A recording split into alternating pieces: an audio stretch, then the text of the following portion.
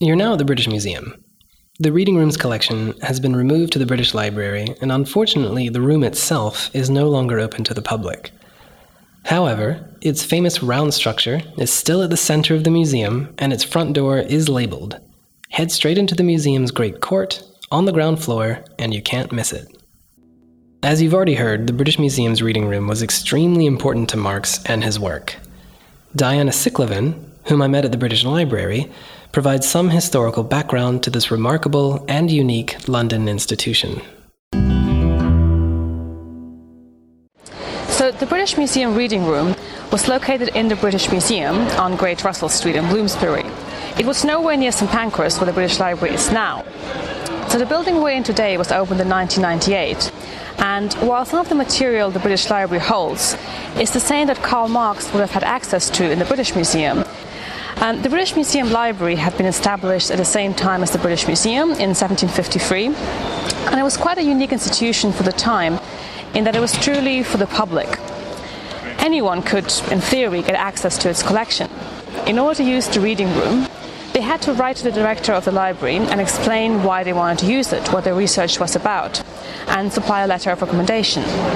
So while there was this barrier and not everyone was allowed entry, the use of the reading room was completely free of charge, and so it was open to a wide range of people.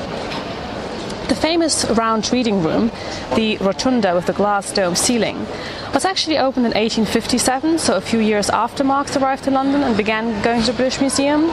So initially he would have used a smaller and less impressive reading room for the first couple of years. The British Museum Reading Room remained open until 1997, when its books, together with the holdings from some other libraries in the UK, were all transferred to St Pancras, the newly established British Library. The old reading room was subsequently for a couple of years used as a visitor centre and an exhibition space, but it closed in 2013, and right now we don't know what's going to happen with it in the future.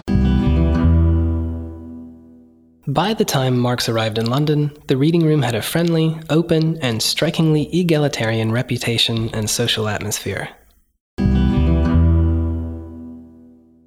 The British Museum Reading Room was a really unique institution in 19th century London, mostly because it allowed people to get together who would otherwise never have found themselves in the same room.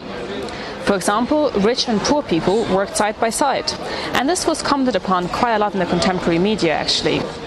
Some people complained that people in the reading room smelled bad, behaved in strange ways, or fell asleep a lot. But we have to remember that for many it was indeed a much more comfortable environment than their home, if they had a home at all, as one contemporary remarked. It was also a place where men and women could mix freely, quite uncommon for the Victorian era. Women were admitted from the very start, and while originally certain desks were reserved for so-called lady readers, in practice this rule was soon ignored and men and women just worked side by side. The reading room therefore also had a reputation as a place of flirtation and seduction, and Marx's daughter Eleanor met her partner Edward Aveling in the reading room here. It was generally a very social place, and it was easy to meet like-minded people. Because of its open architecture, it was easy to spot familiar faces and to approach them. Many people, like Marx, came there every day, so one could be quite strategic about approaching well-known characters there. In Marx's time, the reading room was already the place to be for writers, intellectuals, activists, and so people who would have been around in the same time would have included Arthur Conan Doyle, Bram Stoker, Oscar Wilde, George Eliot, to name just a few. With such a place nearly at his doorstep, Marx became an early and frequent reader at the museum. As soon as Marx had settled in London, he began coming to the British Museum Reading Room. We know that he got his first reader ticket in June 1850. There are several reasons why it was an ideal place for him, really. First of all, it was free to use and open to the public. Marx was a scholar, he held a PhD, but he had no university position, so in many other situations, this would have precluded him from doing the kind of research he was able to do at the British Museum. Another major reason why it was a very attractive place for Marx was its truly universal collection. It contained books on all kinds of subjects from all disciplines. And like the British Library today, the British Museum Library in Marx's time already had legal deposit rights, which means that it was entitled to receive a copy of every single book published in the country. And this really suited Marx's very interdisciplinary research interests. And finally, it was also very easily accessible to him geographically. His family's first flat in London was in Soho, so it was only a short walk over to Great Russell Street, where Marx very soon started coming on a daily basis. Marx's use of the collection was remarkably wide, both in the sense of the range of material that he consulted and how and with whom he spent his time there.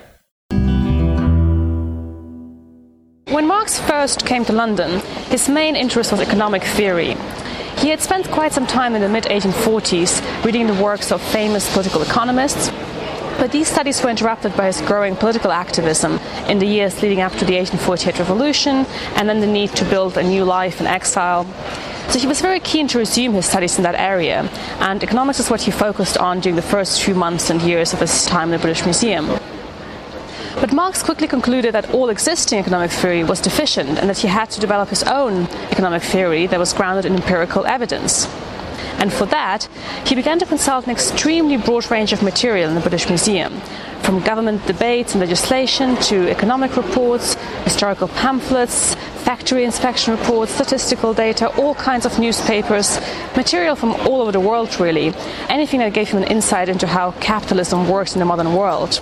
He used all this material he found in the British Museum in a very new and original way, and I think we can see that in Capital, his book that was published in 1867, and which was the major culmination of his studies in the British Museum in the 1850s and 60s.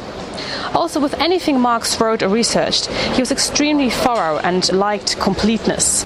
He didn't really like to rely on second-hand accounts and preferred to go back to the source to verify any information he had encountered. And for that reason, he would have called up all kinds of pretty obscure works from all sorts of disciplines in the reading room. Interestingly, we also know that Marx used the library not just for his academic and journalistic work, but also in a more personal capacity. For example, he read all the latest medical literature on the health condition he was suffering from, and apparently became more knowledgeable about it than his doctor. There's also an occasion where Friedrich Engels complained to Marx about some health problems he was experiencing, and Marx rushed to the library to look up all the material he could find on the subject and try and help his friend. Marx came to the British Museum reading room as often as he could really, basically whenever it was open, so Mondays to Saturdays, 9 a.m. to 7 p.m. And he would often continue working in his study at home after the library closed, writing up what he had read at the museum that day. Marx used to have bursts of extreme productivity when he would get hardly any sleep, spend all his time working, only to then collapse and become ill. Actually, one of the few things that could keep Marx away from the library was bad health. And on several occasions he complained in letters to his friends that he was too sick to go to the British Museum and how unhappy he was about that. But it wasn't just the desire to work that made Marx go to the British Museum with such frequency and regularity. In many ways it was a place of refuge for him as well. He lived in quite shabby conditions, and the museum was a much cleaner, warmer and more orderly place than his own home. It was also somewhere where he could hide from all sorts of domestic problems. Things were quite rough for his family, especially in the first few years in London. Marx even admitted in letters to his friends that he used to escape to the museum when he was having bad arguments with his wife, whether it was about their financial problems or his infidelity. The reading room also played an important social role for Marx. He used to have lunch, tea or smoking breaks with his friends and collaborators there. And he also encouraged everyone he worked with to accompany him there. Wilhelm Liebknecht, one of the founders of the German Social Democratic Party, for instance, writes how Marx essentially forced him and other German refugees in London to come study in a reading room every day. What's also interesting is that as his three daughters, Jenny, Laura and Eleanor, grew older, so when they were teenagers, Marx started to take them along to the British Museum. And they were basically his research assistants, helping him transcribe notes or look at material for him. And Eleanor, his youngest daughter, eventually became a regular reader herself and, like her father, went to the reading room almost every day. As to where Marx used to sit in the reading, we don't actually know whether he had a favorite seat. He probably liked to be next to the history reference section in rows K to P, but we have no evidence that he actually preferred one seat in particular. Karl and Eleanor Marx, both being avid users of the reading room's collection, left behind several fascinating artifacts now held at the British Library. The British Library today still holds many interesting documents related to Marx's life and his studies at the British Museum. For example, we have an extremely rare first edition of the Communist Manifesto. We also have a copy of Capital from 1872, the second German edition, which Marx himself actually gave to the British Museum Library. Unfortunately, he left no inscription or dedication, so it looks just like any other copy from the time, but we know that it was a donation from Marx. We also have in our manuscript collection an index slip with Marx's name and signature, confirming the issue of a reader pass to him in 1873. There are also several correspondences, for example, Marx's letters to Karl Blind, who was also a radical German refugee in London, and he helped Marx's family quite a lot when they first arrived here.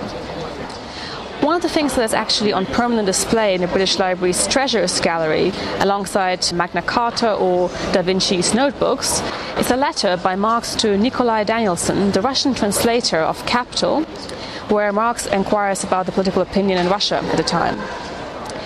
It's also worth mentioning the library holds quite a lot of material about Marx's youngest daughter Eleanor, who was very involved in London's activist and literary scenes in the late 19th century, and so letters from her can be found among the papers of many politicians, intellectuals, or other important public figures from the time. We have a letter that Eleanor wrote to the head of the British Museum Library to apply for her own reader ticket when she was old enough, yet to be 21, and instead of including a letter of recommendation, as was customary, she simply writes, "It will suffice to say that my father, Dr. Karl Marx, visited the reading room daily for nearly 30 years. And indeed, that was enough to gain her admission to the reading room. You now have two options for continuing the tour. You can either head to Maitland Park Road, where Marx lived out his last years, and where there is a plaque marking the site of the house that he died in, or you can head straight to Highgate Cemetery, where several members of the Marx family are buried together under a large memorial. If you'd prefer to go to Maitland Park Road, head back the way that you came and get on the tube at Tottenham Court Road Station. Take a Northern Line train towards Edgware and get off at Chalk Farm. When you come out of the station at Chalk Farm, turn left on Haverstock Hill. Take the first right onto Prince of Wales Road and then an immediate left onto Maitland Park Road. Bear right to stay on Maitland Park Road, making sure not to veer onto Maitland Park Villas, and head to the cul-de-sac at the end of the road. The addresses and the buildings in this neighborhood have changed since Marx lived here, and Marx lived in several houses in this area, not all of which still exist. He moved from Grafton Terrace to Modena Villas in 1864, and then from Modena Villas to Maitland Park Road in 1875. But at the end of Maitland Park Road, you will see a row of houses on the cul-de-sac with a red plaque put up by Camden Council saying, Karl Marx, 1818 to 1883, philosopher, lived and died in a house on this site, 1875 to 1883. If you'd prefer to go straight to Highgate Cemetery, take a Northern Line train from Tottenham Court Road Station towards either High Barnet or Mill Hill East and get off at Archway Station. From there, you can take a 143 or 210 bus to Bishop Gardens, or you can take a 271 bus to South Grove. When you get off, walk down either Bishop Gardens or South Grove and take a left on Swains Lane. The entrance to Highgate Cemetery will be on your left. When you pay for entrance, you can ask for directions to Marx's grave, though it isn't too difficult to find. As you head up to the cemetery, please still listen to the next track, which will discuss Marx's later life.